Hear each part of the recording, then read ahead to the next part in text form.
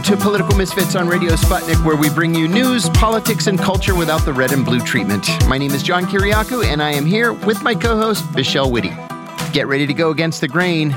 Lots of stuff to talk about today. We are going to talk about an enormous new debt threshold that we have, $31 trillion, which is just barely below the $31.4 trillion that Congress has artificially mandated we can't go over until they artificially raise the debt ceiling again. We're going to talk about oil prices. This has been breaking news all morning. We're going to talk about the future of immigration policy for the Biden administration. Something is afoot. Tony Blinken is in South America. We think we know where this is headed. We have a guest who's going to come on and talk to us about war in Ethiopia and the recent coup in Burkina Faso. You know the capital of Burkina Faso? Ouagadougou. Oh, okay. Yeah. Now I know. We're going to talk about a new aircraft carrier. Believe it or not, this is our 12th aircraft carrier, and I think that that's more than all other countries in the world combined. I also feel like this is the Gerald Ford aircraft carrier. Yes, the SS Gerald Ford. Which I'm pretty sure originally was supposed to cost $1 billion. $1 billion. Right? Yes. I mean, maybe I'm remembering this wrong. Definitely was not supposed to cost $13 billion. Yeah. It was supposed to be ready years ago. And it just, to me, okay, so we have a $13 billion aircraft carrier. It's the latest technology. And this was one of Donald Trump's pet projects. Did you hear what he said about it? Well, I know he not like it because it uses this different kind of system. It doesn't use this sort of old-fashioned, basically a slingshot, right? Right, the slingshot. Slingshot to send the jets off. It uses some kind of electromagnetic pulse thing, right? This is my push them off. He didn't like it. No, I think he was like, "Why don't we?" It looks weird. Well, I mean, he might be right. He might be right. Maybe it does look weird. It just looks like is that what a boondoggle looks like? That's what it looks like to me. Yeah, that's a boondoggle. Yeah. You know, just as an aside, a totally unnecessary aside, I flew out to an aircraft carrier once, the USS Eisenhower, when I forget where I was stationed, somewhere in the Middle East. And, a ripcord catches you. Yeah. So you go from like 160 miles an hour to zero. I saw this in Top Gun too. It was cool. Yeah. That was bad enough. But being launched off the deck where this device just kind of throws you off the end of the deck. And as you clear the deck, you drop like close to the ocean and then come up. It made my stomach so upset that I couldn't eat anything for the rest of the day. And I didn't eat again until the next day. No, that sounds... it was bad. It makes me feel bad just hearing about it. I don't like it. It's bad. We're also going to talk about FBI recordings that were introduced yesterday in this Oath Keepers trial here in Washington, D.C. The reason why this is interesting and important is that the FBI had both video and audio of the now infamous meeting at this cheap hotel in Arlington, Virginia, where the Oath Keepers were talking about their plans for January 6th and the weapons that they intended to use to disrupt the counting of the electoral votes, which tells us that the FBI had infiltrated the group earlier to the point where they were comfortable planting both video cameras and electronic bugs to round everybody up. Yeah. I mean, we will talk about this later. But again, it will be interesting to see what percentage of these militia groups end up being either FBI agents or FBI informants. Exactly right. And I think it is useful to allow our relatively recent past to inform our understanding of the present. That's exactly right. And to recall how did the Black Panthers become just completely defanged as an organization? It was through this kind of infiltration, right? How did the communist parties in the U.S. That's right.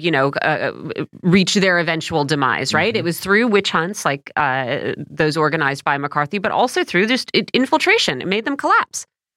So again, like a couple decades, is everyone going to go, oh yeah, the Oath Keepers was like, 59% FBI informants? Right. I don't know, but like this is what has happened steadily throughout the past. It has been time and time again. Sort of the hand inside the puppet of the thing we're supposed to be really scared of. That's right. Is law enforcement. Yeah, and I mean, personally, I think these militias. I mean, I'm not going to pretend that I think these militias are not more frightening to me than what the American Communist Party might have been advocating, or certainly what the Black Panthers were advocating. I have a lot of sympathy for those views, but the process looks awful similar.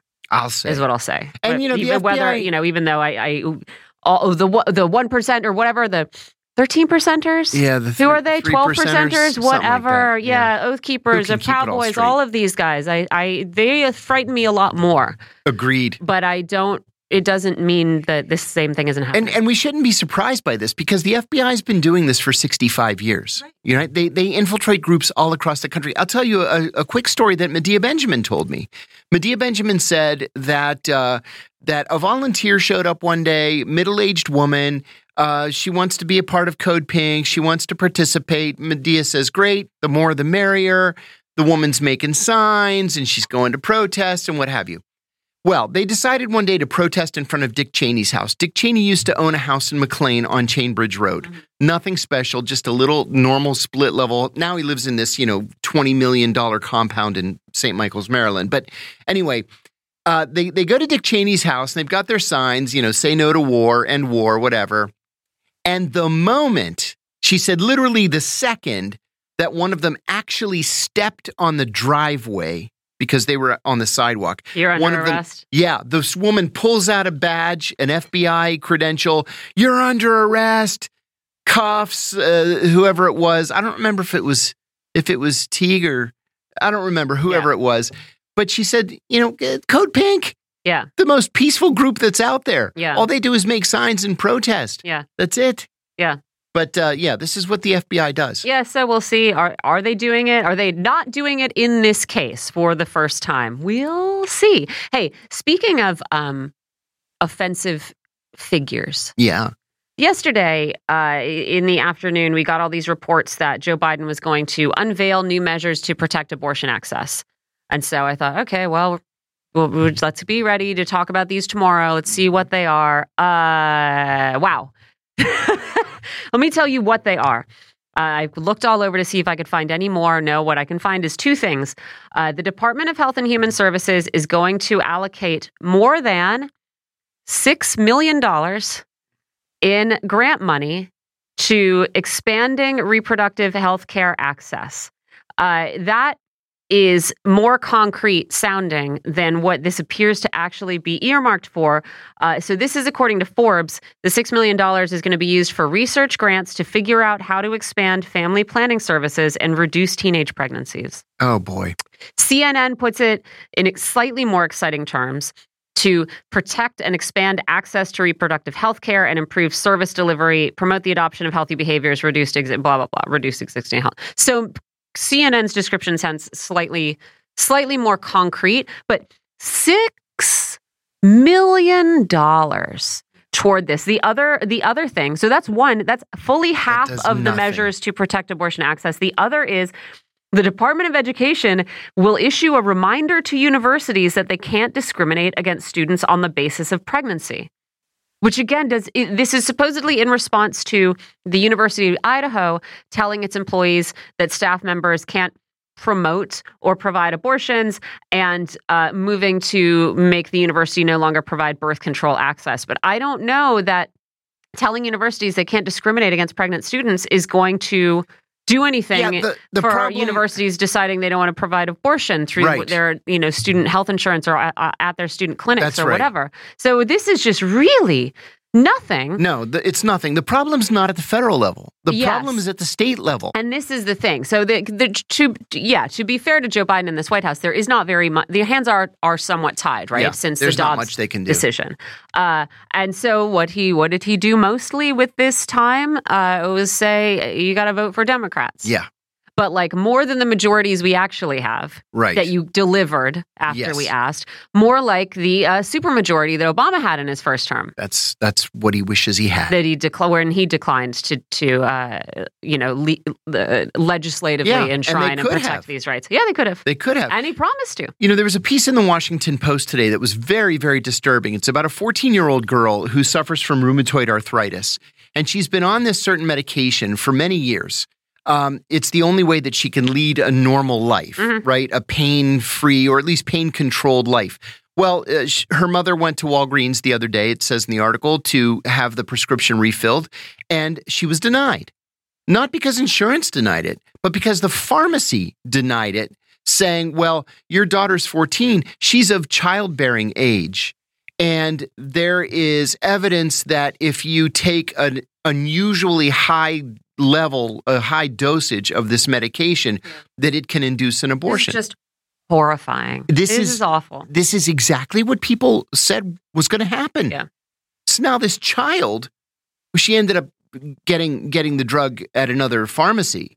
But this is going to happen more and more and more across the country in states like Arizona and Texas and Florida and Wisconsin and Ohio and all these other states that passed their trigger laws when Dobbs was finally enacted. Not enacted, but decided. And it's going to cause untold misery. Yeah. For people all across the country. Yeah. It's gross. We live in a pretty gross country right now. Well, there's a lot of other stuff going on. I know that you've been following this chess. I have to say, when I opened the paper this morning and I saw the latest on this chess scandal, this is out of control. So, 72-page report from chess.com. This is wild. And I am not a chess head, but there's a chess club that happens in my neighborhood that I've dipped into once in a while. I don't know. I'm not good at playing chess. But yeah, chess.com looked into this American grandmaster who beat Magnus Carlsen. Yep. That was his last name, yeah. The American grandmaster, Hans Niemann. Niemann has acknowledged cheating in online games when he was young and said, youthful folly, but I haven't done that ever in an in-person game, and I stopped doing it a long time ago. Chess.com is the major platform for online chess. It investigated Hans Niemann's behavior, issued again, as I said, 72-page report, and found that Niemann had likely cheated on its site more frequently and at a later age than he publicly acknowledged. So they found that he had, let me see, how many? Cheated on matches.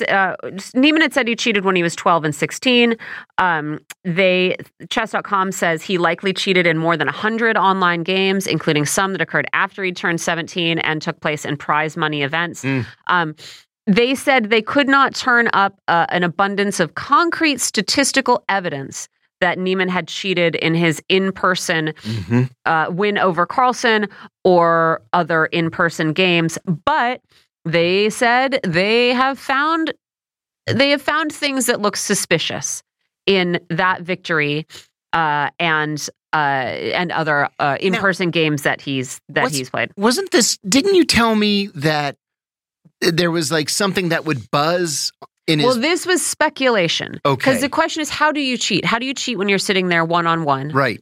And you can't, it's not like you can interpret the coach's hand signals or whatever. Right. You have to respond to moves being made in real time. So the way the cheating could be enacted is for someone to be using an AI to find the best possible response to whatever the human opponent's moves are and somehow communicate that to you. How could you do that non-verbally?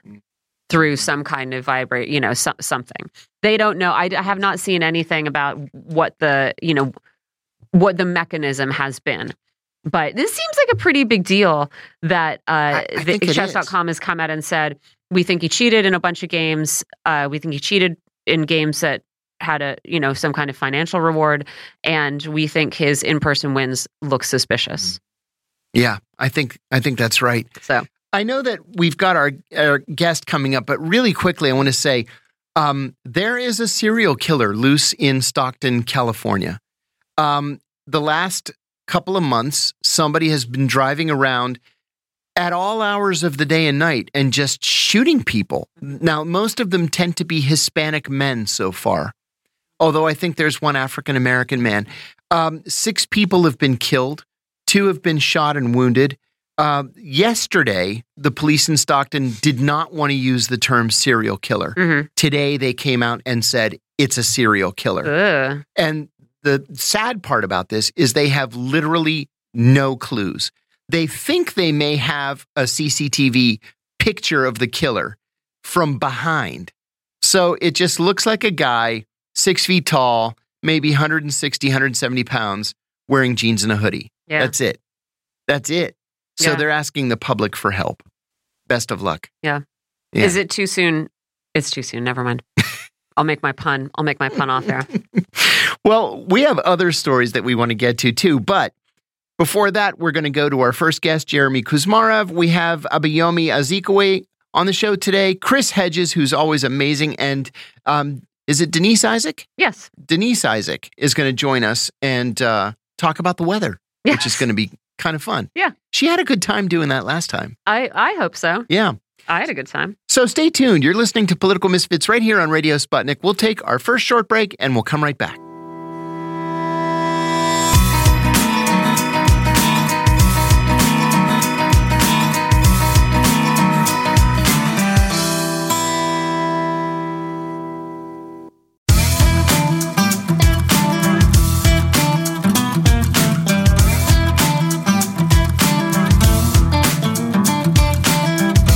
Welcome back to Political Misfits on Radio Sputnik, where we bring you news, politics, and culture without the red and blue treatment. I'm John Kiriakou, here with Michelle Witte.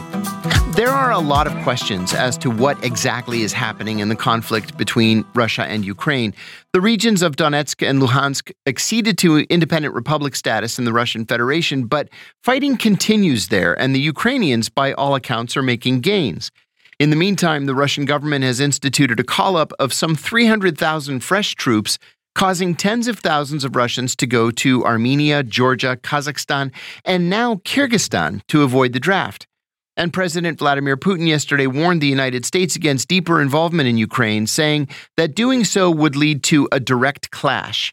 In other news, Elon Musk has earned the ire of Ukrainian President Volodymyr Zelensky after the world's richest man conducted a Twitter poll, utterly unscientific, of his 107.7 million followers on how to resolve the war. The choices included ceding territory to Russia. Musk also claimed to be in personal touch with President Putin. Well, he didn't actually claim that. We have a report that he's claiming it, with whom he was said to be discussing peace options. I wouldn't put money on that. And the U.S. Navy has deployed a new $13 billion aircraft carrier, which was both commissioned by and condemned by Donald Trump. The ship is the most technologically advanced in the U.S. Navy, but Trump said, quote, "It just doesn't look right to me," unquote. We're joined by Jeremy Kuzmarov. He's an author and managing editor of Covert Action Magazine, and his latest book is The Russians Are Coming Again. Welcome back, Jeremy. Thanks again for having me. Always great having you, Jeremy. Thanks for joining us. Let's start with the regions that have acceded to Russia. How is it that with the recent vote to join the Russian Federation, the Ukrainian military is making such inroads in the area? Is it that the Russians are distracted a little bit farther south? Is it a shortage of troops? Why do you think this is happening? Well, I'm not sure. I mean, I think that the region are somewhat contested. There's not universal support for Russia. I mean, those referendums, obviously were problematic. The war context. There may have been elements of coercion. I mean, I think the majority of the population in eastern Ukraine wants to be part of Russia. They voted for their autonomy from Ukraine. Ukraine was trying to impose these language laws that they rejected.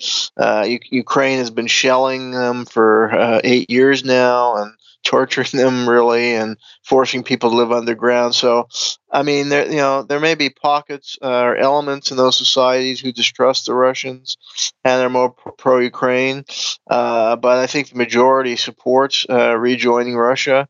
And I think, of course, the weapons and support of the West has enabled this war to, extend. I mean, this war could have ended a long time ago, but stocked with weaponry from the West and military support and mercenaries, I think has emboldened Ukraine and allowed them to, take this fight longer and harder than many would have expected. Jeremy, we're seeing reports of 10,000 Russians a day fleeing to neighboring countries to avoid the call-up. What do you think this means for the Russian military? Will the Russians be able to fulfill the call-up? They need these fresh troops. Well, it's hard to know the number. I mean, there are going to be, in the American Civil War, there were a lot of people who resisted the draft into the Union Army, and there were even draft riots. So, I mean, it's not uncommon for any country to have some opposition, and some elements who don't go along with the war or don't want to join the military. I mean, I think the Russian military is still, fairly strong. And they've built a considerably powerful military apparatus.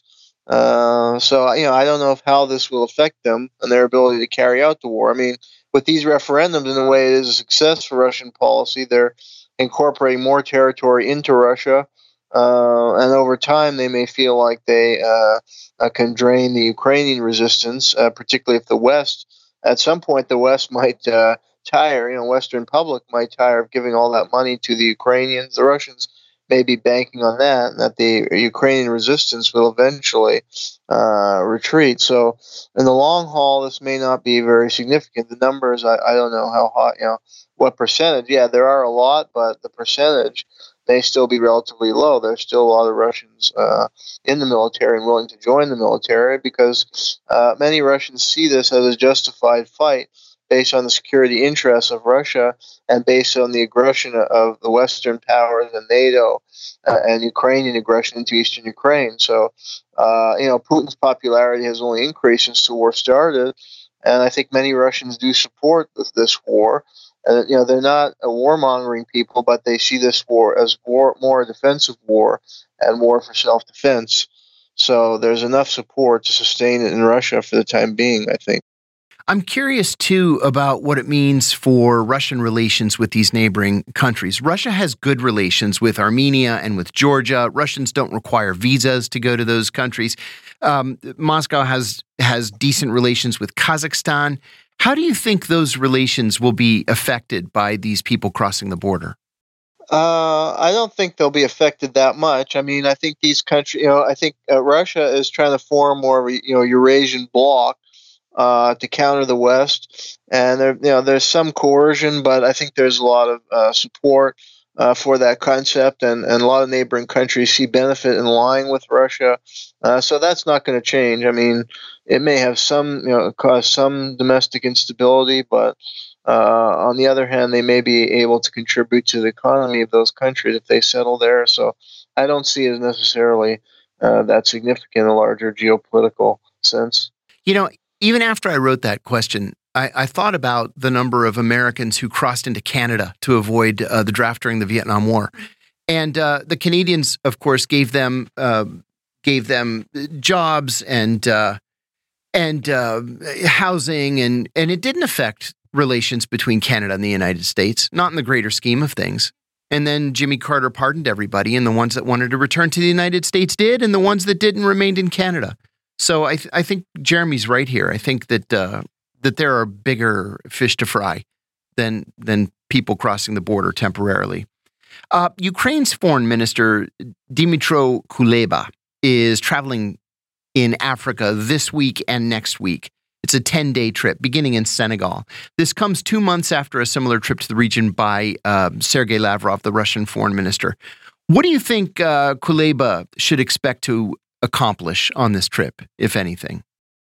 Well, I think, the Russians, African countries are very divided about this conflict, and many either support the Russian position or are against, NATO, because, African countries have experienced a long history of Western colonialism and aggression, and they've seen the expansion of AFRICOM on their own turf.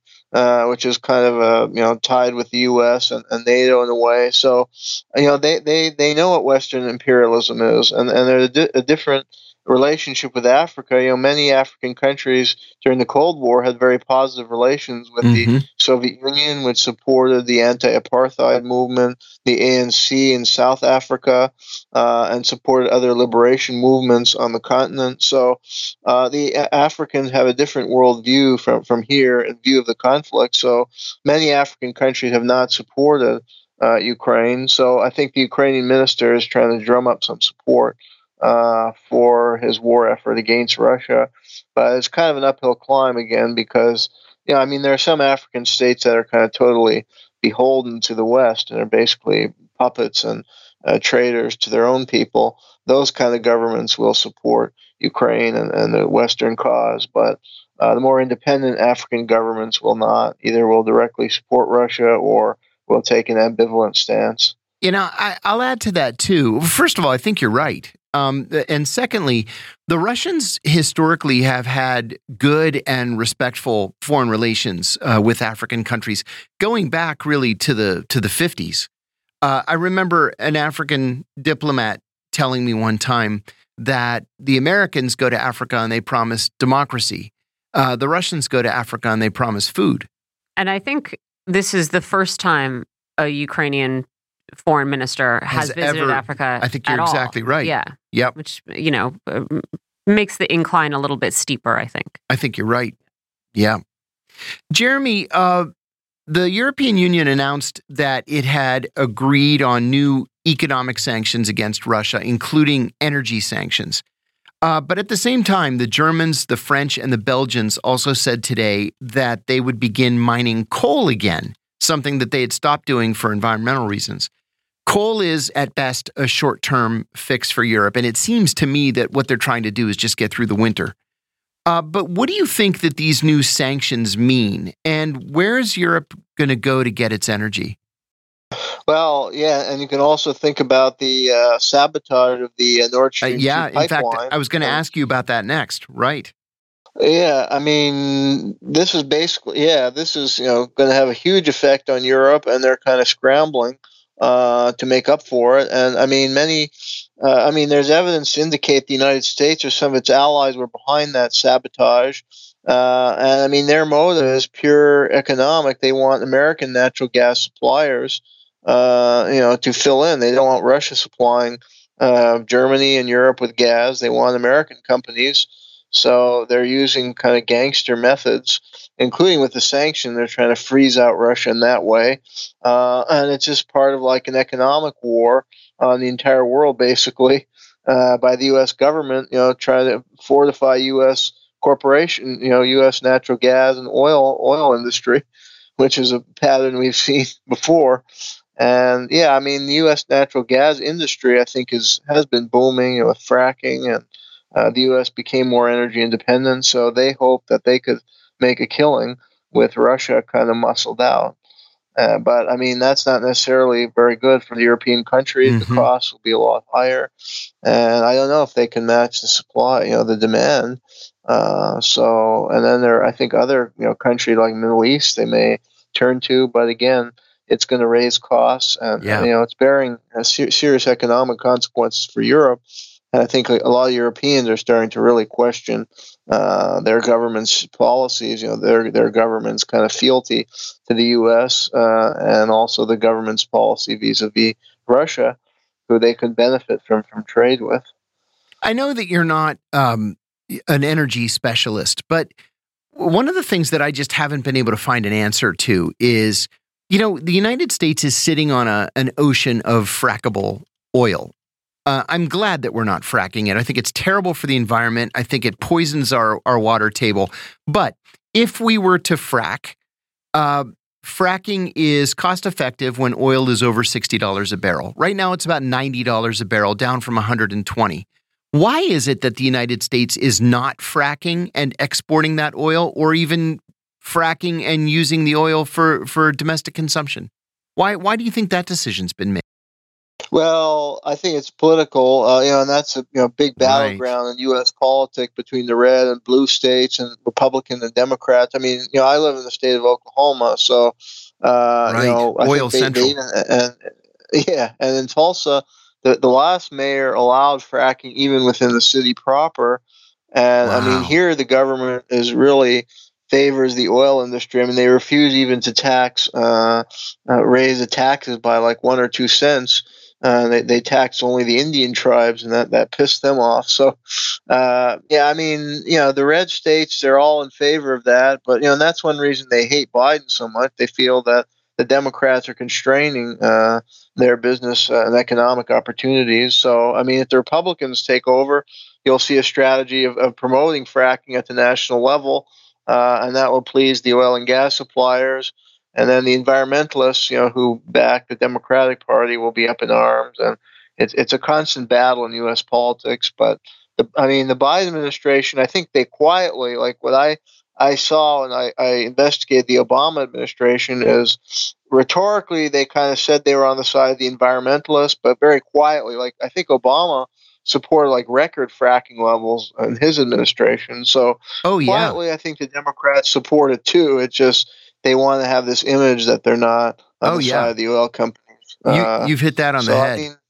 Yeah. So the industry is big and it's flourishing, and this is creating this world situation now is creating huge opportunities, and they see an opportunity for the killing, and they're going to try and retake the Congress in November and really push that forward. And if the Republicans could take the presidency as well, push it on like turbo speed. Yeah, turbo speed is right.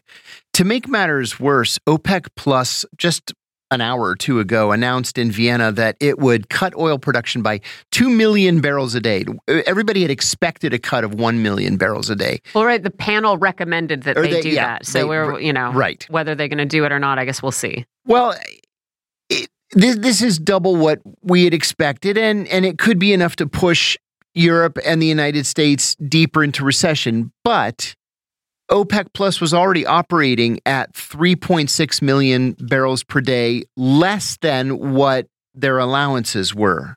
So this could be a paperwork exercise. Now, even if it is a paperwork exercise, public opinion is such that it's probably going to push gas prices higher. What do you think this means for Europe this winter, Jeremy, and for relations between the U.S. and OPEC Plus members, especially countries like Saudi Arabia, Iraq, Kuwait, Qatar, the United Arab Emirates?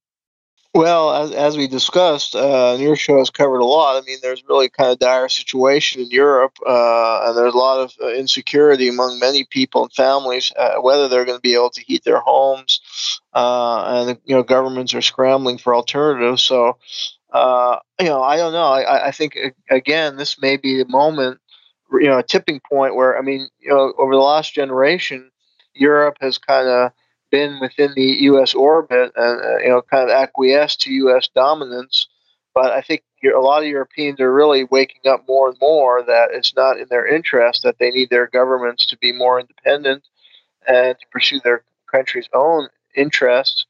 So I think this may be a tipping point as far as U.S. European relations, and a kind of backlash against American power might start to be developing.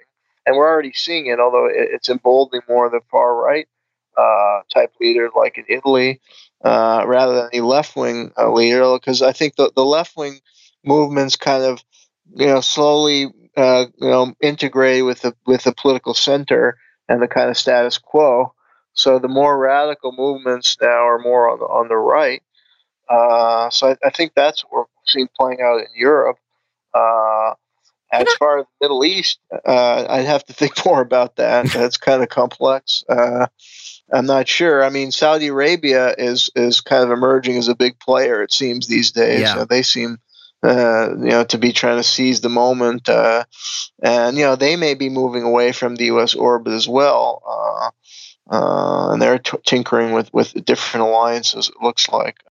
I want to say, Jeremy, I thought it was interesting. I mean, obviously, this move was announced this morning on NPR's morning podcast, and the interviewer there declared, she's saying, why would this happen? Or, what's going on here? And then declared that a move like this only benefits Russia. Russia's the only country that's going to benefit if OPEC Plus cuts production. Yeah, it was just weird. Like, when you talk about the European relationship with the Middle East, the American relationship with the Middle East, like, obviously, sure, Russia will benefit from this. So will all the countries that are selling oil, they will. That's through right. Various, there will be less oil on the market. They'll earn more money for it. If they're doing what Saudi Arabia is doing, which is buying Russian oil cheap and selling their oil dear, they're all going to benefit. And I think that it is interesting the way this is being presented, as though, if you take that NPR presentation on face value, then what you would see is Russia pushing these countries around, forcing them to do something that only benefits Russia and not them. And it's simply not the case.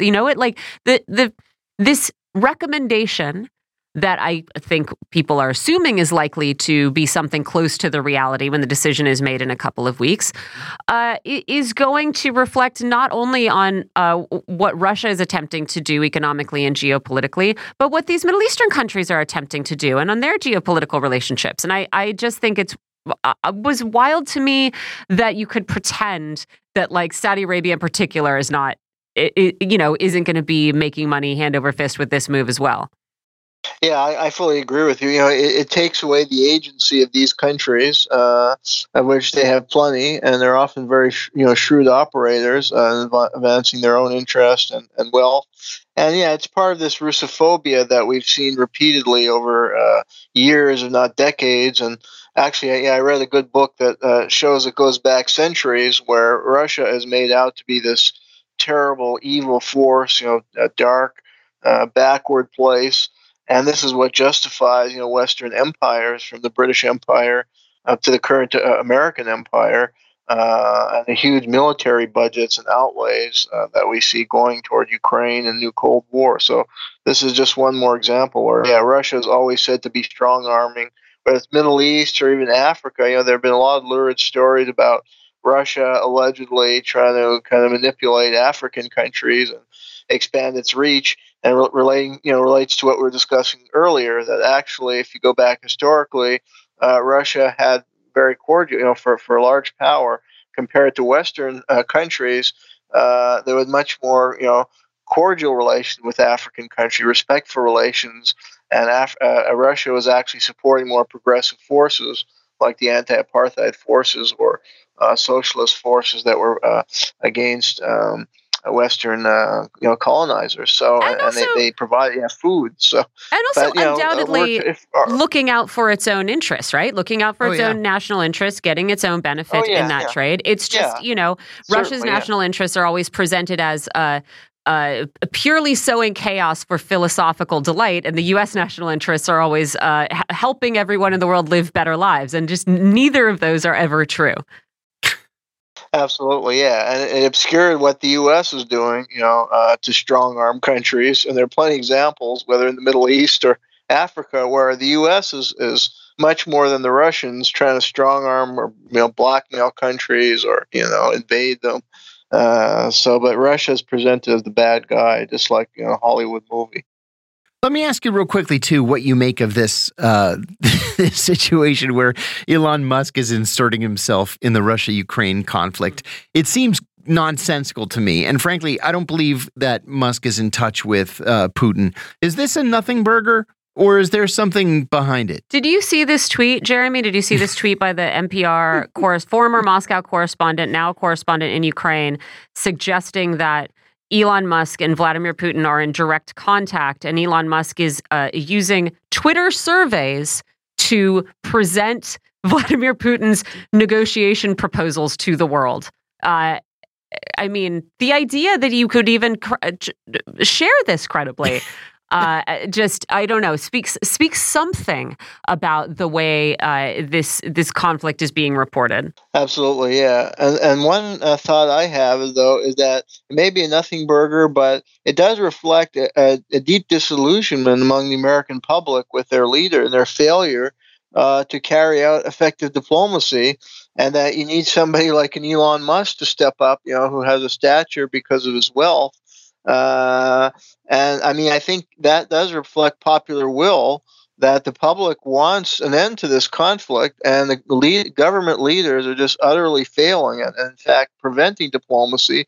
So an Elon Musk has to step up and try and do something. And I think that's what the public wants. Whether he's qualified to do it or not is something else. But it does reflect, I think, popular desires and the failure of the government at diplomacy, and the failure, a democracy deficit. That our U.S. government is not representing what the American people want, which is to provoke more conflicts. I think both the Russian and American people are not warmongers themselves.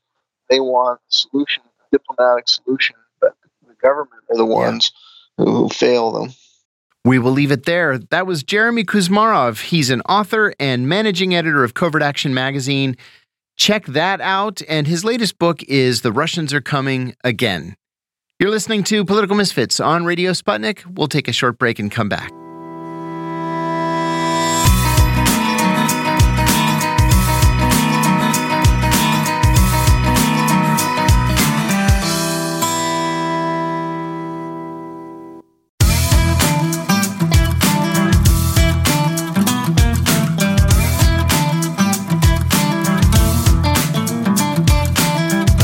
Welcome back to Political Misfits on Radio Sputnik, where we bring you news, politics, and culture without the red and blue treatment. My name is Michelle Witte. I'm here with my co-host, John Kiriakou, and we are going to take a look now at the latest developments in Ethiopia, where there could be prospects for negotiations happening this weekend. There are also some warnings that, under the cover of a media blackout, this is going to shift to a regional war and possibly to Africa's Great War, as some people are warning. We're also going to talk about what's happening in Burkina Faso as it experiences its second military coup in just a year. Joining us for these conversations is Abayomi Azikiwe. He's editor of the Pan-African Newswire. Abayomi, thanks for joining us. Thank you so much for inviting me. So the last time we spoke, we were talking about reports of an Eritrean mobilization, Western reports of this mobilization, and a large-scale offensive by both Eritrean forces and the Ethiopian government forces against the separatist Tigray People's Liberation Front. Today, I see the TPLF has said it was withdrawing from parts of Ethiopia's Amhara region to its south to manage what it says is an invasion from the north. The TPLF claims to have inflicted huge losses on the Ethiopian government side. Also, as of today, there might be a reason to hope for a resumption of peace talks over the weekend. So let's start with just an update on what has happened in the conflict over the past month, and then we'll get to these peace talks. Well, as you mentioned, there has been reports that the Eritrean Defense Forces were mobilizing heavily on the border with the Tigray province in northern Ethiopia.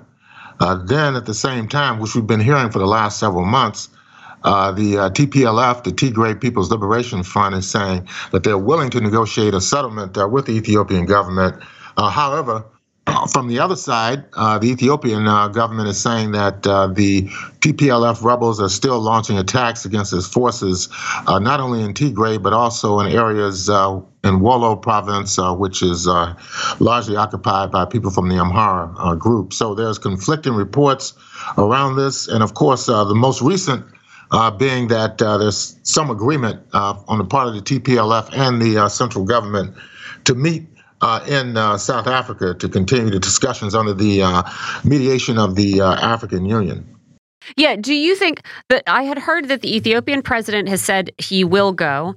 It seems like you're saying the TPLF has also agreed, which would make these the highest level negotiations that have happened yet in this conflict.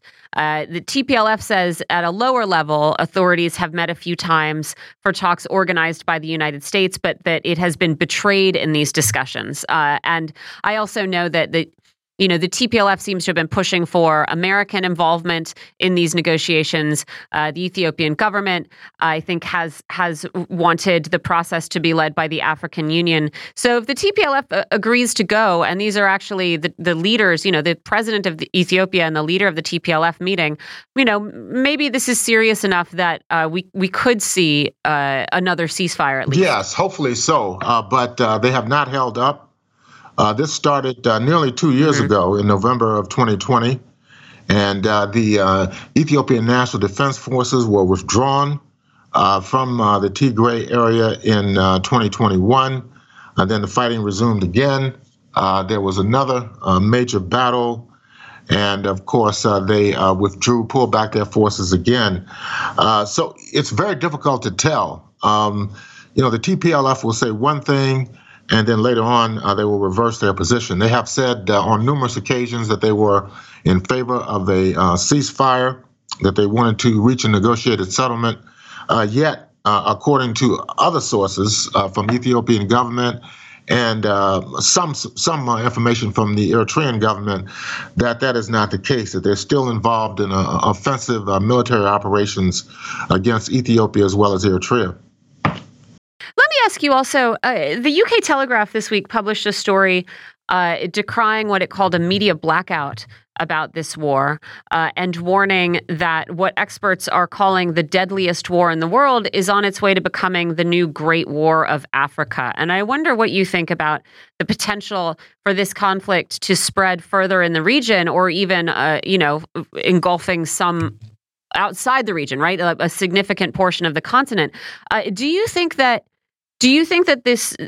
there is that possibility, and then what impact would that have on countries, beyond Ethiopia and Eritrea? I don't see that happening in the short term. Hopefully it will not happen. There are tensions, of course, between Ethiopia and Egypt over the great Ethiopian Renaissance Dam project that has still not been completely resolved. There's also tension between the military government in Sudan and the Ethiopian government over a land dispute, and also over the role of refugees who have fled the fighting in the northern part of the country between the TPLF and the Ethiopian government. Beyond that, I don't see other countries getting involved at this stage. Perhaps the United States, it has been said, is supporting the TPLF, at least politically they are, and they could be militarily as well. I mean, the fact that they wanted the United States involved in the mediation is a clear indication that they do have some contact and possibly support from the Biden administration. There was a letter that was sent by the African Union Special Envoy, who is the former president of the Federal Republic of Nigeria. That's Olusegun Obasanjo. And he had the support of the former president Uhuru Kenyatta of Kenya, and the former Deputy President Phumzile Mlambo Nguka of South Africa. So I think the AU is definitely serious about getting these talks underway. I believe the Ethiopian government is serious about getting these talks underway. It's just, I think the TPLF is the only unexplained force in this whole conflict. Do they actually want peace, or do they want to keep this conflict going for the benefit of destabilizing Ethiopia?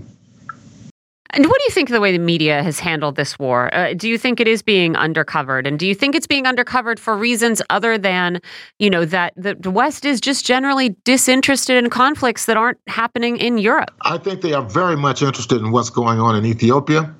The United Nations representative ambassador for the United States, Greenfield, has made threats to the Ethiopian government. They have been in the process of developing legislation. This is in the U.S. Congress, which drew huge demonstrations in Washington, D.C. and other cities by Ethiopian nationals who are U.S. citizens and Eritrean nationals who are U.S. citizens against the sanctioned legislation against Ethiopia.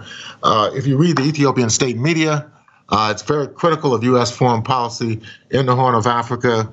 So the U.S. is very much involved in this. They're just not putting on the front burner in regard to the corporate media in this country. Their preoccupation, of course, is with Ukraine, and this perhaps would be a diversion from that. But they are very much engaged. Mm-hmm. Let's also, while we have you, I want to ask about Burkina Faso. This weekend, the country experienced its second military coup in a year, with former leader Lieutenant Colonel Paul-Henri Sandaogo Damiba being ousted in favor of Captain Ibrahim Traoré. And Traoré his supporters say that Damiba was forced to resign because he had failed in his mission to secure the country from terrorist violence. But there are some interesting geopolitical overtones here and echoes of what just occurred in Mali. Damiba is accused of being too close to former colonial power France, and there are those in Traoré's camp who are reportedly urging the leader to shift from France as a counterterrorism partner to Russia. And so, I wonder if you can talk to us a little bit about that change in leadership and what it might mean in a larger sense. This is a very interesting development, what happened on Friday. The fact that the former leader, Damiba, was overthrown. He had just returned from the United States to address the United Nations General Assembly, the 77th session that was held last month, and he was overthrown. The reasoning behind his removal is that he was too close to France, and that there's a lot of anti-French sentiment inside Burkina Faso and other countries in West Africa. Now, we saw on Saturday the new head of state, Captain Ibrahim Traoré, had made a statement publicly that Damiba was being sheltered and protected by the French military forces, which are still in Burkina Faso, in preparation of some type of counter coup to reinstall him in power. He made that statement, and it appears as if thousands of people came out into the streets and protested at the French embassy. They stoned the embassy, and it was torched. It was burned to the ground. Now, it's quite interesting. This happened, and there was almost no news about this within the U.S. media. It was some coverage I noticed on the BBC, but it was quite striking that it appeared as if it was not covered at all by the United States. And this is a major incident because the U.S. has embassies all over Africa. They have the United States Africa Command, which, of course, works in conjunction with U.S. diplomatic personnel in Africa. For them to cover this up is really an amazing phenomenon. But the former leader, Lieutenant Colonel Paul-Henri Sadiogo Damiba, formally resigned on Sunday. And there's rumors that he may be in Togo, which is a neighboring country, also a former French colony. But yes, the French denied that they were planning any type of counter coup against Traoré. But they did attack the embassy. They also attacked a French institute in the second largest city in Burkina Faso. This anti-French sentiment is really astonishing. These are countries that were colonized by France, who had close relations with Paris, and now they've gone as far, even in Mali. The interim prime minister, Maïga, in his speech before the United Nations General Assembly last month, actually accused France of funding terrorist groups inside of Mali that have been attacking the Malian governmental installations, the military outlets, and also civilians in Mali in the north and central part of the country. That is remarkable that he would make that statement publicly before the United Nations General Assembly that France was actually behind some of the rebels that were fighting against the Malian government. If that is correct, then this is a very, very vicious foreign policy game that's being played by France. Similar accusations have also been made about the United States, that they do support groups that are allied with Al-Qaeda and ISIS, that are causing problems in various parts of Africa, in West Asia, and so forth. Yeah, I mean, certainly the U.S. does that in the Middle East, so are they doing the same thing in Africa? Yeah. Who knows? I also wanted to ask about the tour by the Ukrainian foreign minister of Africa. He's begun a 10-day tour. He is attempting to better explain Ukraine to his counterparts on the continent and to make his case that Ukraine needs and deserves more explicit support from African nations. How do you think that message is being received so far? I don't think it's going to be received well by most governments. Perhaps some governments will give him an audience. But it's interesting, in Burkina Faso over the weekend, when the French embassy and other installations were being attacked, people were carrying Burkinabe flags as well as Russian flags. And these were not isolated incidents. And people were actually calling for Russian intervention in Burkina Faso to assist with the security situation. So this is on a grassroots level. These are mainly young people that are pushing this position. So I think it would be very dangerous for some of these countries to shift their position in favor of Ukraine and NATO in regard to the current situation in Eastern Europe. I mean, yeah, if the switch is going to be from France as a partner in counterterrorism to Russia, that would seem to undercut any ability Ukraine might have of winning support to their side. And it's the African countries, countries in Europe that are suffering as a result of this war. Energy prices are skyrocketing in Europe, and there's starting to be demonstrations now, even in the United Kingdom and other European countries on the European continent, against the rise in energy prices and in fuel prices. And of course, we had the sabotage of the Nord Stream pipeline, which they're trying to blame on Russia. But why would Russia have to blow up a pipeline when they could just turn off the valve? It makes no sense in terms of the propaganda that's being pushed here in the United States. So it's a very volatile situation that's going on right now. There was a decision announced today by OPEC and the Russian Federation to cut oil production by 2 million barrels a day. This is going to send shockwaves throughout the international markets, because that means gasoline prices, which are already going up, are going to go up further. Heating prices are going to go up further. Food prices are going to go up even more. So I think we're in for a very difficult winter. Yeah, I think we're in for a very difficult, I don't even know if I would put an end on it. It seems like we are heading into very turbulent times. Abayomi Azikiwe, you're editor of the Pan-African Newswire. Always appreciate your commentary. Thanks for joining us today. Thank you so much for the invitation, as always. We'll check back in with you again soon, I'm sure. We are going to take a quick break here in a second and come back to talk a little bit about the Oath Keepers on trial. We are going to talk about Rolling Stone. Yeah, what the heck are they really, just going after Roger Waters in a recent piece. We are also going to talk about whether or not we should interpret some of the language coming out of Secretary of State Antony Blinken's travel in Latin America right now as an indication that his party is about to switch their orientation on immigration to some degree. I find this language a little bit concerning. Yeah. We'll get into all of that in just a sec here. You're listening to Political Misfits on Radio Sputnik. We are live in D.C., and we'll be right back.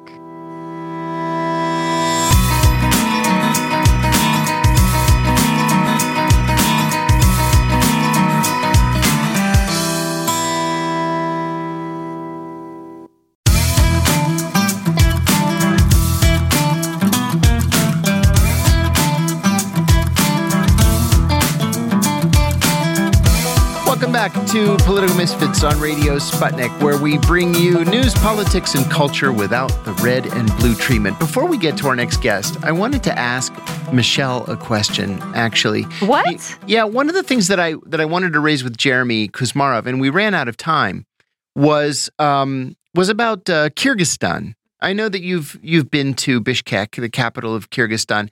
But there was a piece in the New York Times today saying that... Oh, yeah, I saw that, yeah. Kyrgyzstan is a source of cheap labor for the Russian labor market, and they've got great food. Mm-hmm. It's not a place that Russians go on vacation or to look for work. The reverse is true. Yes.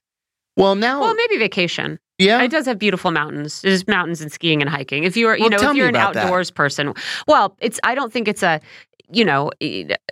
no country in Central Asia has a really developed tourism sector, but especially if you're a Russian speaker, right? It's easier to get around, and it does have beautiful mountains. It has, it has skiing. It has beautiful lakes. So there are regional destinations in Kyrgyzstan that you might go to. What about the labor situation? It said that Kyrgyzstan is a country that supplies labor to Russia and to other places. And now Russians are going there, not in gigantic numbers, but there are, several thousand a day, apparently, that are going to Kyrgyzstan to avoid the draft, I guess. A chunk of a lot of Central Asian economies come from remittances sent back from Russia. I think Tajikistan is the one. I think something like, I'm going to pull this off the top of my head, but some enormous amount of its economy comes from remittances. That's not necessarily the case with Kyrgyzstan, but certainly there are lots of, Central Asian workers. They go to Russia to work to earn a little bit more money than they could at home and send that back to their families. It's not unusual. Certainly. I think in Kyrgyzstan, Russian is spoken slightly less than in Kazakhstan, for sure, and maybe in some other places, but it's still pretty widely spoken. There's not much of a language barrier. You don't have to speak Kyrgyz, except in the countryside, really, to get around. So there's a lot of, there are a lot of things that make travel and trade easy. If a Russian were going to go to Kyrgyzstan, and stay there for a length of time, a year, 2, 5 years, whatever, well, what would a Russian do there to make a living? Oh, I don't know. I mean, I wonder really if there is anything for a Russian to do there. I'm not sure. I mean, Kyrgyzstan makes its money on its, it has some metals, right? It has some gold. It doesn't have the same subsoil resources that some of its neighbors do. So it has some, there's some like Canadian and other foreign gold mining operations there. And it'd be great if it could develop its tourism sector because it is really beautiful. But I don't know. I would imagine maybe you're looking at jobs in universities or something, some kind of sort of professional service area, but I'm not sure. And I don't think that Kyrgyzstan does not have a labor market that's going to be able to absorb a ton of surplus labor. But also, I don't know the numbers really that we were talking about or the length of time. I'm not sure that this is a situation where you're really looking at long-term emigration to Kyrgyzstan. Months, it could be a short-term prospect. Yeah. Yeah, interesting. I've never been there. I've always wanted to go. I tried to go. It's really pretty. It's really nice. Check it out. It's a cool place. Yeah. Yeah, I'd like to check it out. I don't know if we have our next guest. Do we have our... We do? Mm-hmm. Oh, fantastic. Okay. Well, that's exciting, actually. Today is day 3 of the Oath Keepers trial here in federal court in Washington. And day 2 was full of revelations, including the fact that the FBI had infiltrated the group to the point where it was able to record with video and audio Oath Keepers planning meetings for violence on January 6th. None of us should be surprised by the FBI's work. They've been infiltrating groups around the country for the past 65 or 70 years. Rolling Stone has a hit piece in its current issue on Roger Waters, the legendary co-founder of the group Pink Floyd and a noted activist for Julian Assange and for the Palestinian people and other issues. This article or interview is so one-sided as to not be journalism. But Roger Waters is not backing down. And Secretary of State Tony Blinken is in South America to speak with regional leaders about slowing migration to the United States. Are the United States and its Democratic administration then planning to close the borders or to slow crossing of the borders in advance of the midterm elections? We're going to talk about that with our next guest. We are happy to be joined by the great author and journalist Chris Hedges. Chris is a Pulitzer Prize-winning reporter who is a former Middle East bureau chief for the New York Times.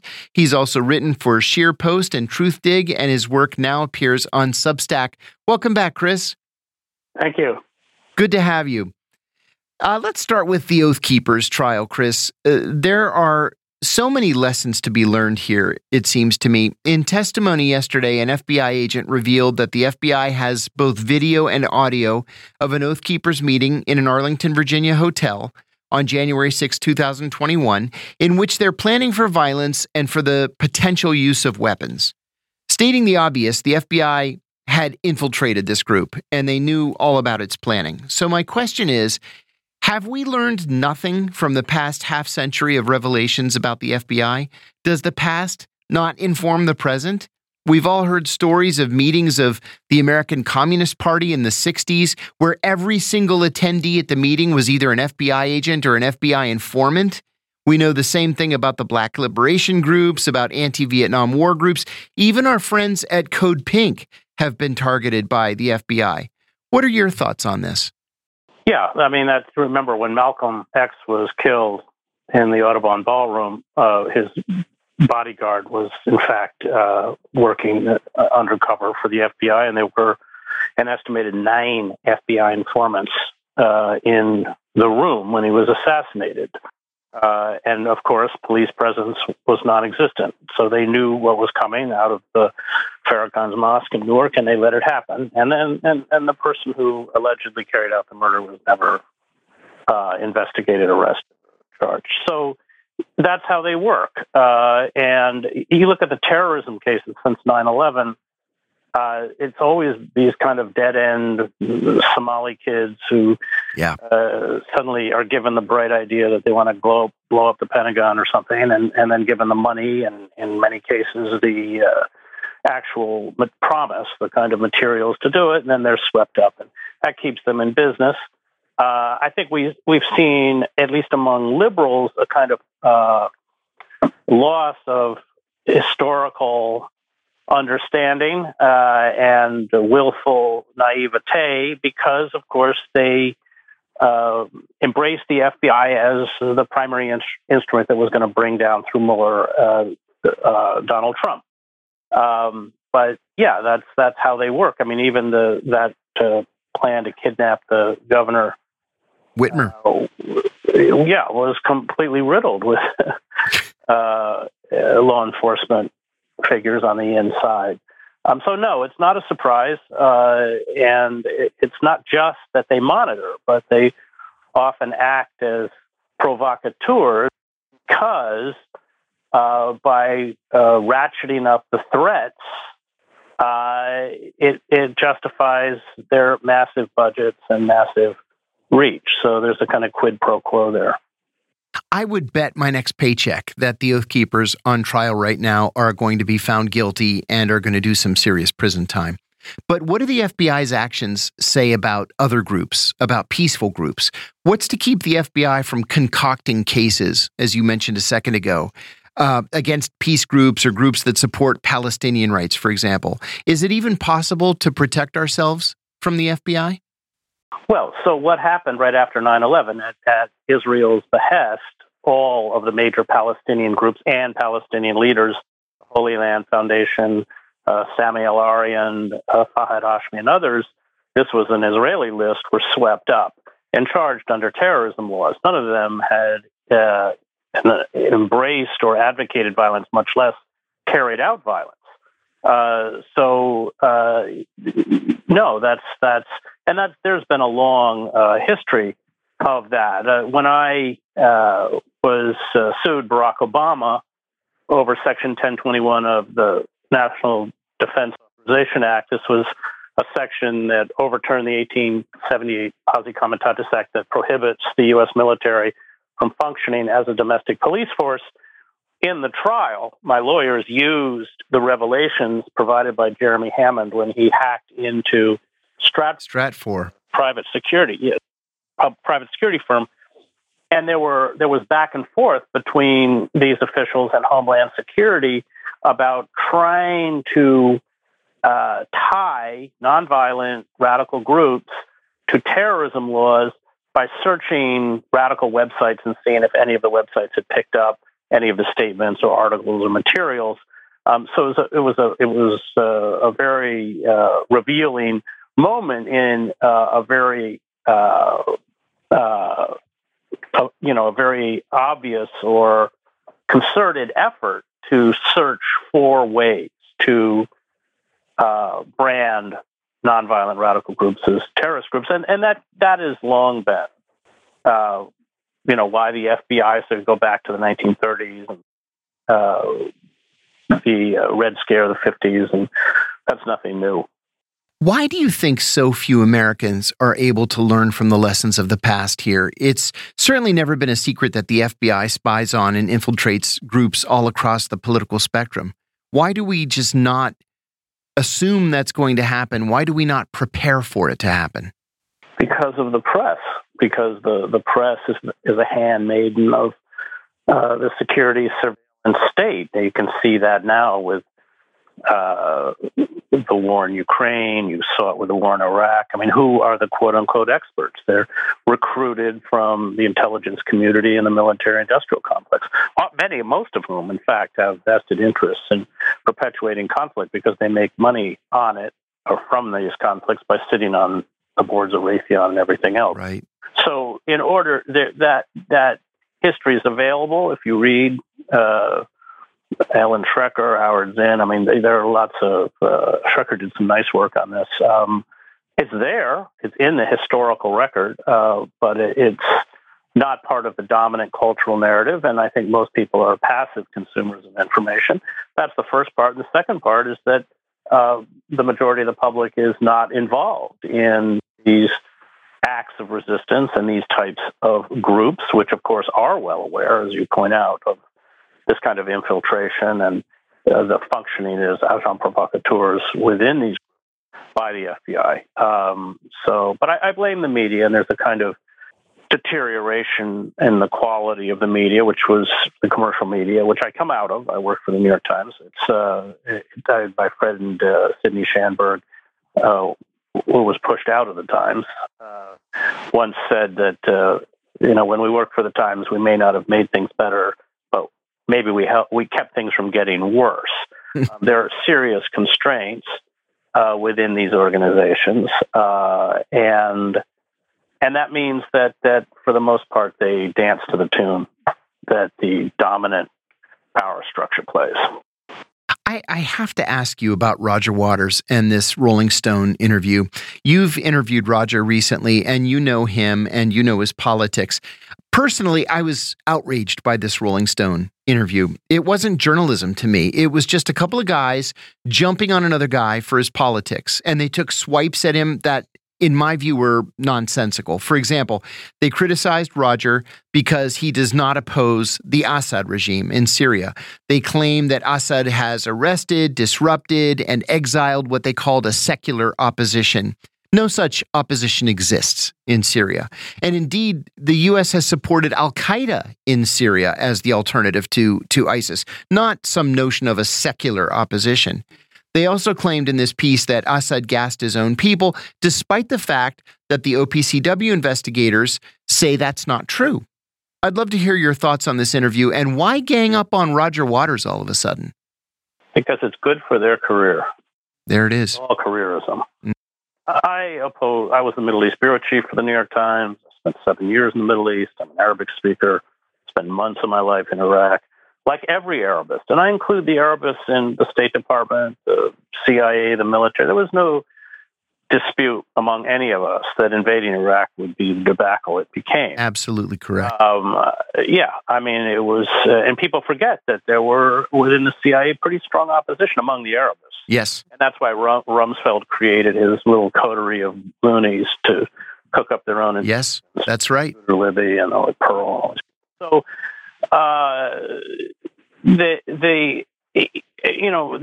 the climate after 9/11, to criticize or oppose the call to invade Iraq was a career killer, and especially big mainstream journalists. I was at the New York Times then. They know quite acutely what is good for their career and what isn't. And I can tell you that, I haven't read it yet. I'm sure it was a complete hatchet job. Terrible. But these journalists are going to be lauded for it and rewarded for it. I mean, it's the famous story of in the 1968 protests at Columbia University organized by SDS. The police, New York City police, went in and just beat these students savagely. And Abe Rosenthal, later became the executive editor of the New York Times, was sent up there, and all he wrote about was how they had trashed the president's office, and these people were animals, and his rise was assured. It, in fact, was meteoric. So it's really it's very disingenuous, but it's based on careerism. It's based on these people knowing what will get them lauded, what will help them advance within the news organization that they are part of, or in the case of Rolling Stone, that magazine hierarchy. So, I'm sure that 100% certain that's why they did it. It's very cynical. They weren't in any way, they don't probably know anything about Syria or anywhere else, but they knew enough to know what was good for them. Mm-hmm. They took it out on Roger, who's been very courageous. Now, I did an interview with him. It's on YouTube just a week ago. And I admire, of course, I'm a huge fan of Pink Floyd anyway. Right, me too.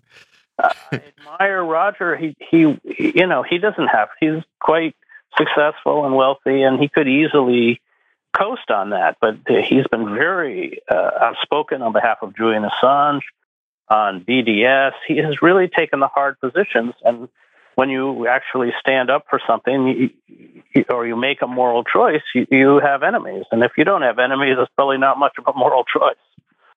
Yeah, I think you're right. The New York Times said today that talk of a civil war here in the United States has been flaring online, especially since the FBI search at Mar-a-Lago. Mar-a-Lago, I always say that incorrectly.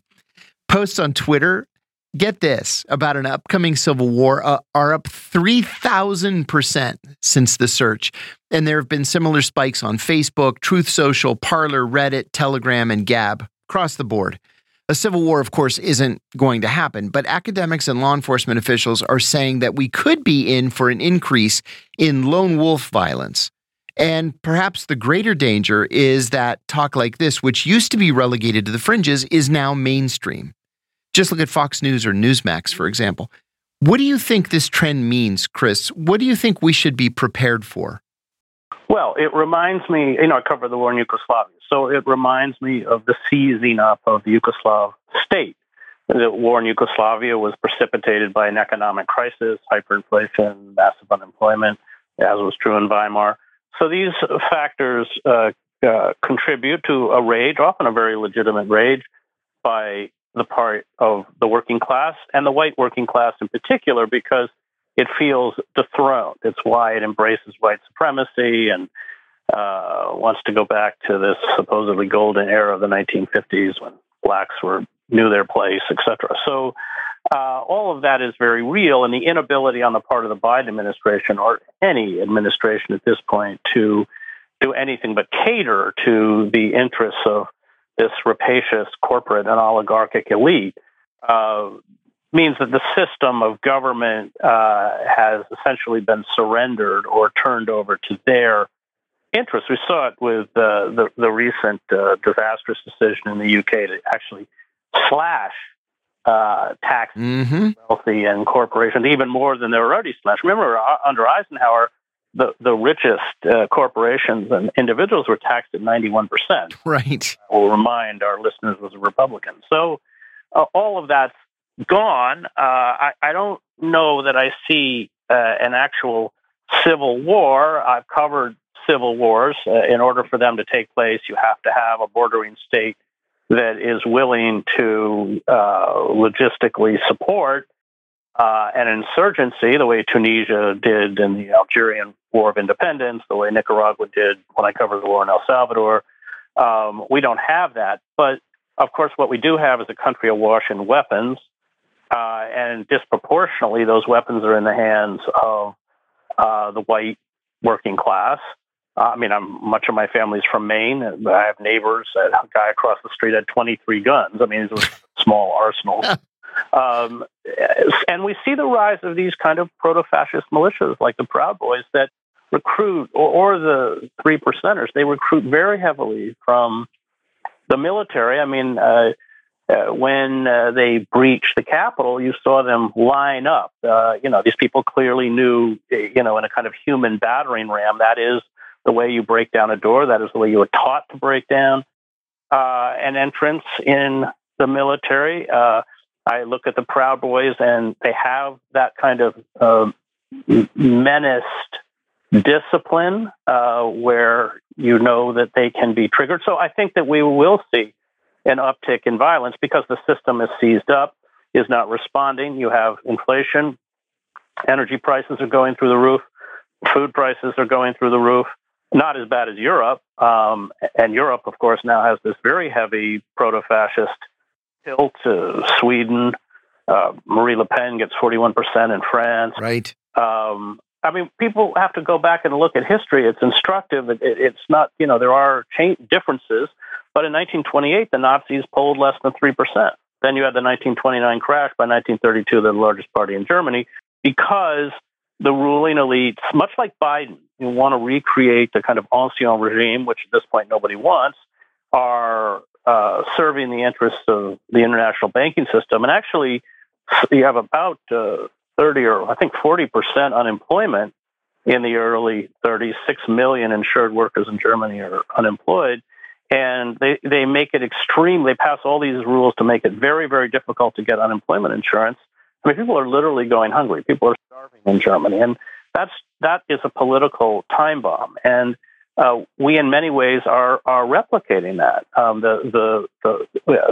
It's not just the onslaught of inflation against wages and prices, but the fact that since the 1970s, there's been wage stagnation because nobody will raise the minimum wage, which Biden promised he would do. So all of those are kind of a recipe for social unrest. And given the fact that we sell, in essence, automatic or assault-style rifles to the public, it's not going to be pretty. It won't be a civil war. It's not. I don't think logistically it's possible to have a civil war, but it will be an increase in internecine violence, and we are already subject to all these nihilistic mass shootings. So it's a short step from there. And remember that pipe bomb that the guy in Florida sent to the Sure. I mean, if those bombs had gone off, he would have decapitated most of the leadership of the Democratic Party. Yeah, that's right. And eventually, even Susan Collins just said that the other day that eventually she fears that a senator is going to get shot. I mean, you can't, that language of violence, that was also true in Yugoslavia. Milosevic used it for 4 years before he got anybody to go into Bosnia and start murdering people. But House candidates posting pictures of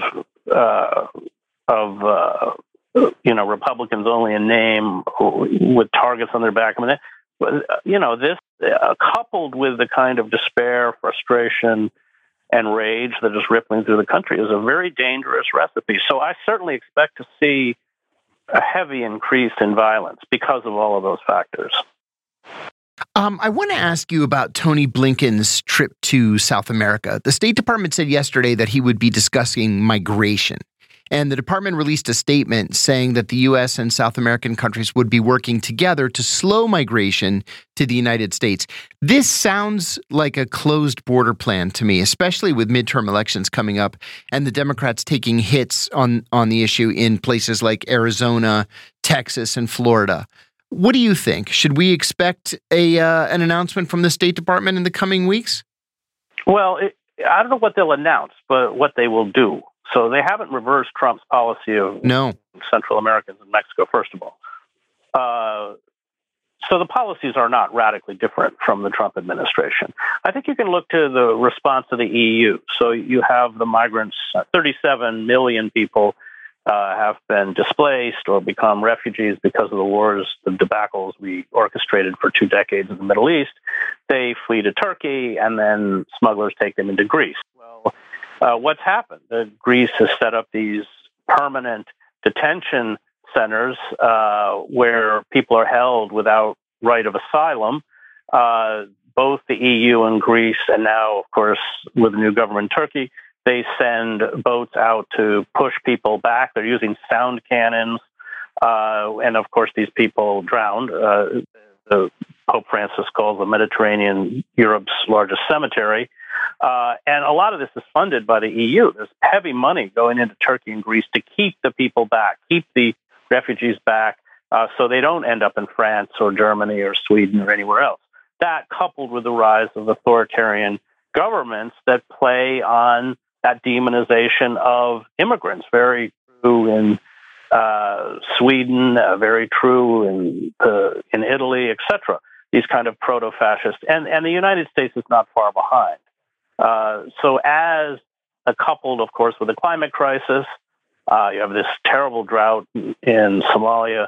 As people flee in desperation and these numbers increase, and they're already increasing, then you will see, and we already are seeing, a kind of solidification of these northern industrial climate fortresses where we lock these people out to suffer and die. And the United States is a full partner in that. The U.S. government is beginning its new fiscal year with $31 trillion in debt. Some economists say that this ever-increasing debt imperils the economy. Others say it's an artificial measure because we owe the money to ourselves, essentially. Is there a way out of this, or does there even need to be a way out? Many economists are advocating higher taxes on the wealthy, which seems logical. But there's little support for doing that in Congress. Do we need to even address this thing immediately? Well, we're all right until the dollar is dropped as the world's reserve currency. And then we're in very serious trouble because our treasury bond, nobody wants to buy them. Right. The dollar will... I mean, you look at the 1950s when the pound sterling was dropped as the world's reserve currency. That's Britain sank into a very deep depression. Our empire wouldn't be sustainable. It's all the wars, everything is sustained with debt. Well, that's fine as long as oil and all commodities and everything else are traded in dollars. And that's why China and Russia along with other countries like Iran, and they're working very hard to free themselves from the tyranny of the dollar. They do that, then we're in very, very serious trouble. That is, Alfred McCoy actually puts a date on it. That's very brave of him, 2030, I think. But at that point, then the empire collapses. They can play that game now because the dollar is the world's reserve currency and dominates the SWIFT system. But if there is an alternative system set up, then it isn't going to do us any good to print tons of more money because it'll just feed inflation. Right. One last question for you. I asked one of our guests earlier today about OPEC Plus, and I wanted to ask you about it too. OPEC Plus decided earlier this morning to cut, or at least to recommend a cut of oil production by 2 million barrels a day. This cut should come in the next few weeks, but OPEC Plus was already producing 3.6 million barrels a day less than what it was authorized to produce. Do you think if this cut happens, it will hurt the U.S. and Europe, or is this just a numbers game? Do you think maybe it's serious enough to push us deeper into recession, or is this just an opportunity to make ourselves less reliant on OPEC and its partners? Well, it'll definitely push us into recession because the price of oil is going to skyrocket. And that's why they're doing it. It's all about money. Yeah. It's, I think Biden criticized it, didn't he? I mean, oh, yeah. Who knows what Biden did? And Ro Khanna came out swinging against the Saudis 2 or 3 days ago about this, too, anticipating that there was going to be a production cut. Yeah, it's greed. And, of course, it's going to fuel the recession. Energy prices are already astronomical in Europe. I think in this month, there's energy bills in the UK are supposed to go up 80%. Yeah. People are really, and they've got 10% inflation. So people are really going to hurt this winter. And you have the head of NATO, the head of the IMF.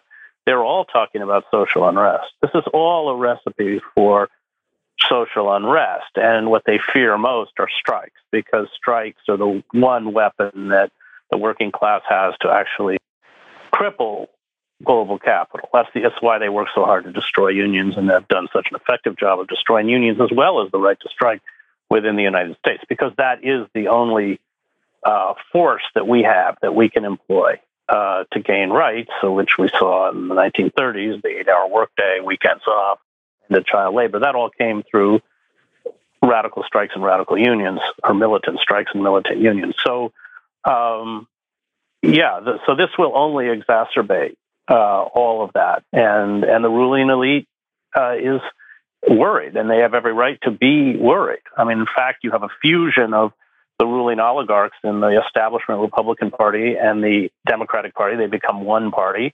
You have Robert Wright calling for Liz Cheney to run for president. Don't know whether something like that. And because they don't like the proto-fascists, not because they themselves have any democratic proclivities, but because they'll lose their privileged perches of power. Indeed. Well, that was the voice of Chris Hedges. Chris is a Pulitzer Prize-winning reporter who's a former Middle East bureau chief for the New York Times. He's also written for The Sheer Post and Truthdig, and his work now appears on Substack. You can check him out there. You're listening to Political Misfits on Radio Sputnik. Stay tuned. We'll be back after a short break.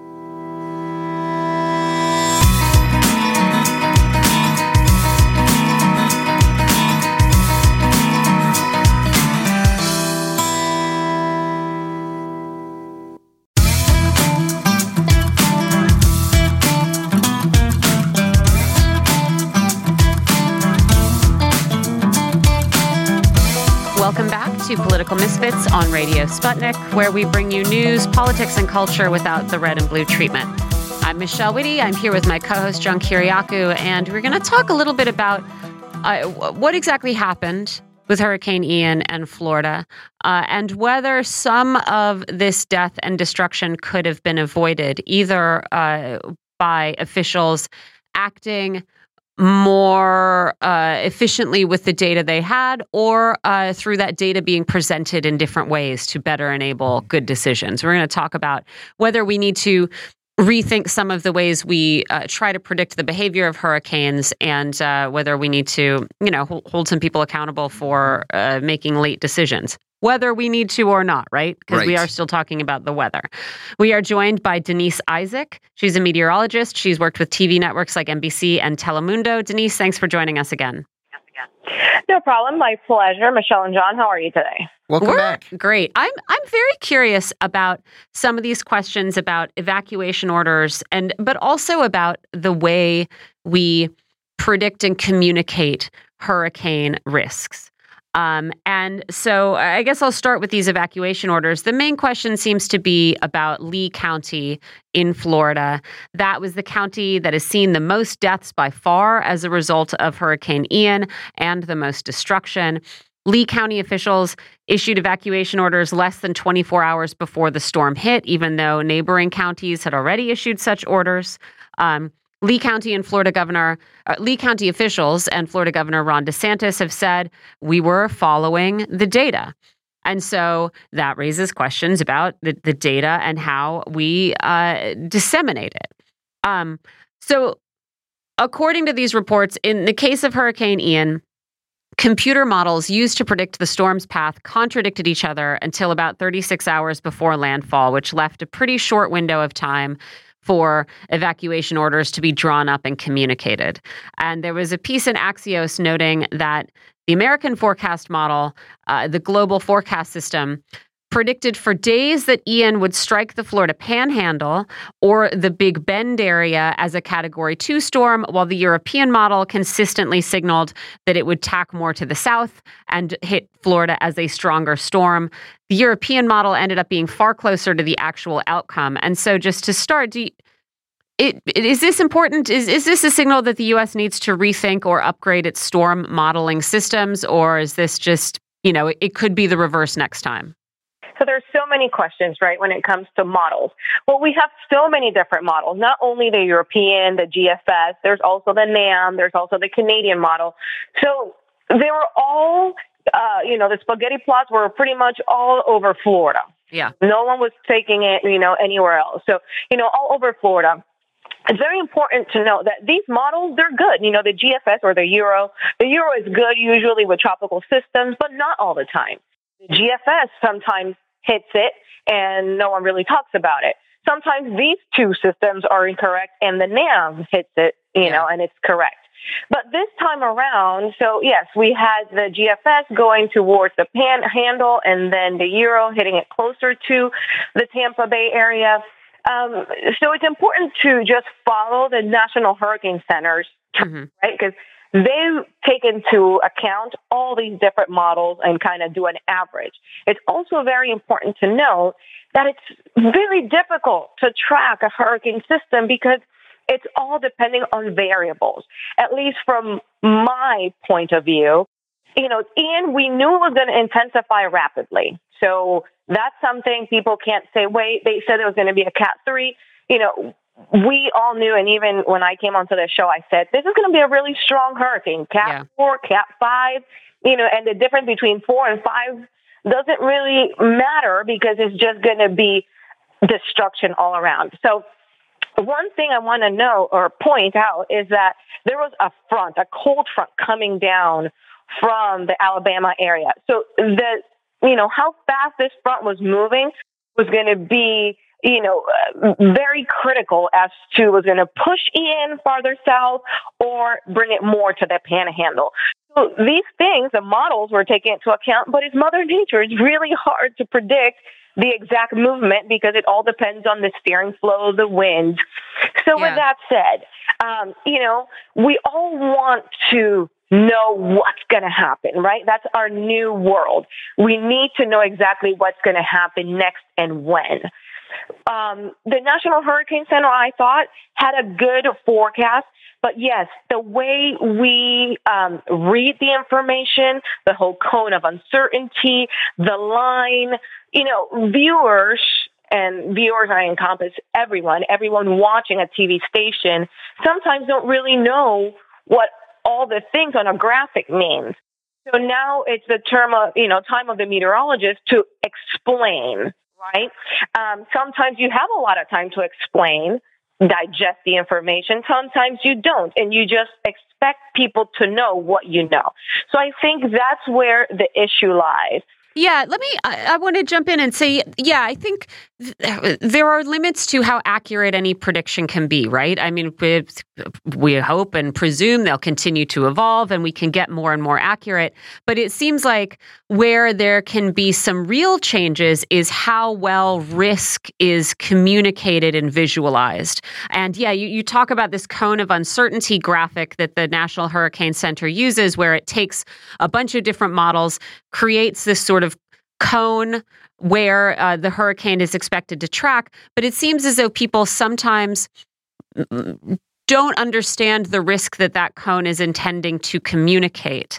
And so, yeah, I wonder if there are better ways, if we should stop trying so much to predict a direct sort of geographical path and instead talk more specifically about risk and consequence for people who are within that cone. Do you think that is an area where, what this path, you're looking at a map, right? You're looking at a line on a map. Are there ways we could better communicate what that is going to mean for you in your home? Instead of sort of just going, ooh, is it going to go left? Is it going to go right? Is it going to go north? Is it going to go south? Exactly. And I completely agree. I believe we should get rid of the line. I know when I used to work at a TV station in Miami, we didn't use the line. We talked about the cone of uncertainty. This system could wobble north, west, east, and you explain what happens if it does shift, right? So I think you do need to better communicate and explain to those watching what the cone of uncertainty is. I believe we shouldn't get rid of the cone of uncertainty because it at least gives you a range of what places could get hit. This storm was so huge. I mean, the eye was just ginormous. So it affected people from Tampa all the way to Naples. My biggest thing with this storm, as I started to, track it and turn on the TV and listen to TV stations, I feel everyone just jumped on the bandwagon of Tampa Bay. Yeah. Big city, it hasn't been hit since 1921. So I feel everyone went there to Tampa Bay and forgot about the rest of the western coast of Florida. And even if meteorologists were talking about, hey, Naples, keep an eye on this storm. Yeah. Hey, Venice, keep an eye.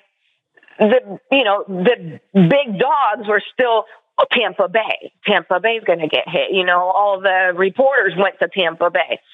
So I feel, no one wants to be left behind. So everyone jumping on the same bandwagon really wasn't a good thing for those living in Naples, unless they were following their local meteorologist who told them, hey, if you've been living in Florida long enough, these systems wobble, things could change drastically. Keep an eye on, the storm, the development, because these storms, they could change track, even if it's 2 miles makes a huge difference in just 5 hours, right? Because it all depends with what they interact. Yeah. And so I want to ask then, it's one thing. I mean, I think that's absolutely right. Tampa was the big story. It was going to be historic, et cetera. And so you did have the media jump on that. Does that absolve officials in Lee County? Do they have a different level of responsibility for being able to see past the hype and go, yeah, okay, it's going to, maybe if it hits Tampa, it's going to be a big story, but that doesn't mean that it's any less likely to cause destruction here. Do you think that they should have acted differently, or do you think that they were really, they did the best they could with the information they had, and, sometimes not that sometimes you make an error, but sometimes that data doesn't pan out the way you think it will. Do you think that they need to do some soul searching, I guess? I do think they dropped the ball a little bit. If I'm not a local emergency manager or anything, but as a meteorologist, seeing that the entire west coast of Florida was under a storm surge warning on the 26th of September, I would have told all people living along the coast, please move inland. Please evacuate. So the local official in Lee County saying it 24 hours prior when Tampa had already said, done the evacuations 48 hours in advance. I feel like they should have done it at the same time Tampa did, because this area was under a storm surge warning. But once again, I feel that information of the storm surge warning, fell through the cracks. Not no one, meteorologists were talking about it. Yeah. But, the big media wasn't mentioning that part.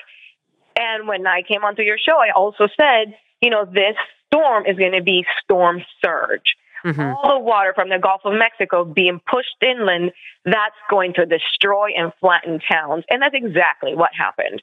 So, this storm wasn't about the winds. Of course, very strong winds. But the destruction came from the storm surge. So, to just kind of, a conclusion to all of this is, yes, we need to do better with communicate the risk. We all need to learn or find a way to be on the same page when it comes to understanding the risk and the lack of communication. And nowadays, a lot of people just choose to either be numb to advice, right? Because I'm pretty sure some locals, they were told to evacuate, or, hey, I don't think it would be a good idea to stay there. But no, I've been through Irma, I've been through Charlie, I've been through, right? And then this time around was different. So some people are just stubborn, or some people can't evacuate. So we can't just put everyone into the same boat as to saying, you couldn't evacuate, because there's some people and live in mobile homes that couldn't go anywhere. Yeah. But there needs to be more of a way to really just communicate the message better. We all need to understand what storm surge warning is, because this is also a new term. Before 2017, this term or this phrase didn't exist. This is something new from the National Hurricane Center. Storm surge warning, indicating what's going to happen when the water comes into land. So, comparing it to Charlie, because a lot of people were comparing to Charlie. Charlie happened in 2004, so we didn't have that available then. Now we have it. So I feel like we need to evolve. We need to continue to learn, not mute a TV station, not think that, they just trying to be, sensationalize the weather as the saying, it's going to be a big storm, we're all going to die. No, right. We need to take the precautions, and we need to listen to local meteorologists, local officials. But, Lee County, this is a question I asked myself after landfall and after seeing all the damage. I was like, wait, I don't think they really had an evacuation order until that morning, or probably even the night prior. So that was something that was kind of bothering me on the inside, because I said to myself, they should have done something sooner. Yeah. I also wanted to, it also seems like the storm surge is the key thing here, right? You might be out of the area where the wind is going to be the strongest, but that storm surge is going to, encompass a much larger area. And, even if you think you're not going to get a direct hit, that water is still going to be coming your way. So I wanted to also talk just about the level of destruction we have seen, because it is pretty awful. It's, flattened houses. They're still looking for people. They're still looking for people who died. They're still looking for people who survived. And I wonder if even if we make all of these adjustments that we've been talking about, how much of this destruction could really have been avoided through better preparation, right? I think better preparation helps lower death tolls, right? People, it helps protect people's lives and their health. But I wonder, really, when you were talking about a storm surge this powerful, how much really could have been done to protect the property, if anything? I really don't think there's much more that people could have done to protect their property. I mean, we've seen some homes that had very minimal damage where the hurricane made landfall, but most of them were just gone. I'm pretty sure a lot of the newer homes were built to code, the older homes probably were the ones that were gone completely. But when it's a storm like this, like Katrina, it's just, it's just the power of nature. I don't think there's much to be done. And when the water comes just with a force. So one thing, after seeing this and going through this, one thing I personally will start telling people to add to their hurricane kit is probably a floating device. Because the thing that's in the hurricane kit, but with storm surge becoming more and more of a thing, especially in Florida, and, I think a floating device is not a bad idea. And a lot of people try to survive in their boats. People tried to do as much as they could, but, what about those who couldn't really evacuate? Yeah. Where do they go? They have nowhere to go. So there are some great survival stories, too, of people who were able to lay on their mattress, and that's how they survived.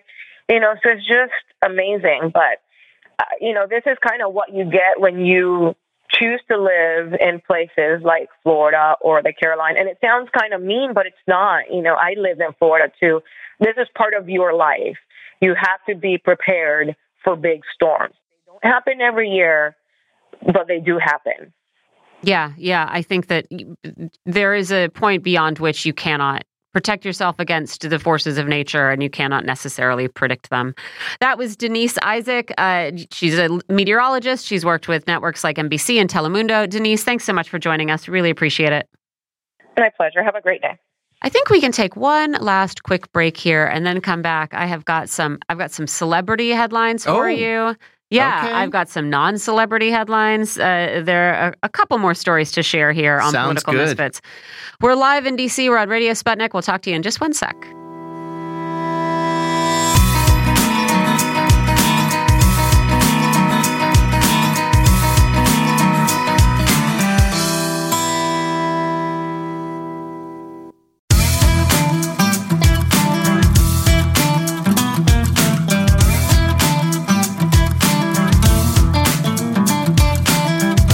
Welcome back to Political Misfits on Radio Sputnik, where we bring you news, politics, and culture without the red and blue treatment.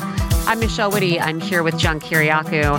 A couple last headlines for you, starting with one that is a story that we are going to get into a little bit more in a future show, and that is this news that the police in Edmonton, Canada, have for the first time used DNA phenotyping in hopes of identifying a suspect in a crime. In this case, it's a sexual assault that happened in 2019.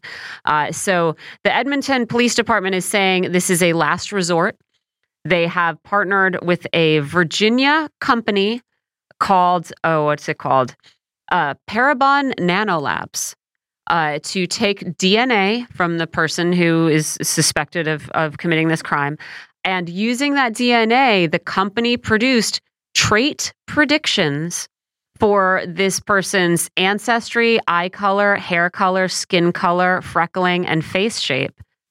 But I don't know. I think this is pretty disturbing. And then you couple that with this new AI technology that can come up with what really looks like a human face, and no such person exists. Yeah. And then you couple this with facial recognition, the increased use of facial recognition technology that we know is not equally accurate across things like race and isn't necessarily particularly accurate just in general. I mean, I'm looking at this picture that this phenotype is generated and just thinking, man, you could drag in so many people looking at that face that has been completely generated by through a test tube. I think that this is a little concerning.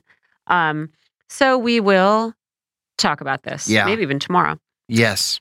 Also, your boy Alec Baldwin, not off the hook when it comes to criminal charges, but has reached a settlement in the civil wrongful death lawsuit filed by the family of Helena Hutchins, who was killed on the set of the Rust movie. It kind of made me mad because what they did in this settlement is they gave her executive producer status. Yeah, or they gave her husband that status. Her husband. So right. I guess then that means he's going to get some amount of the movie's profits? Yeah, well, yeah, I mean, he'll get something. It also makes him eligible for awards. I mean, it just seems like such a cynical thing to do. I mean, that's only part of the settlement, or according to this Variety report. So we don't know the terms of the settlement.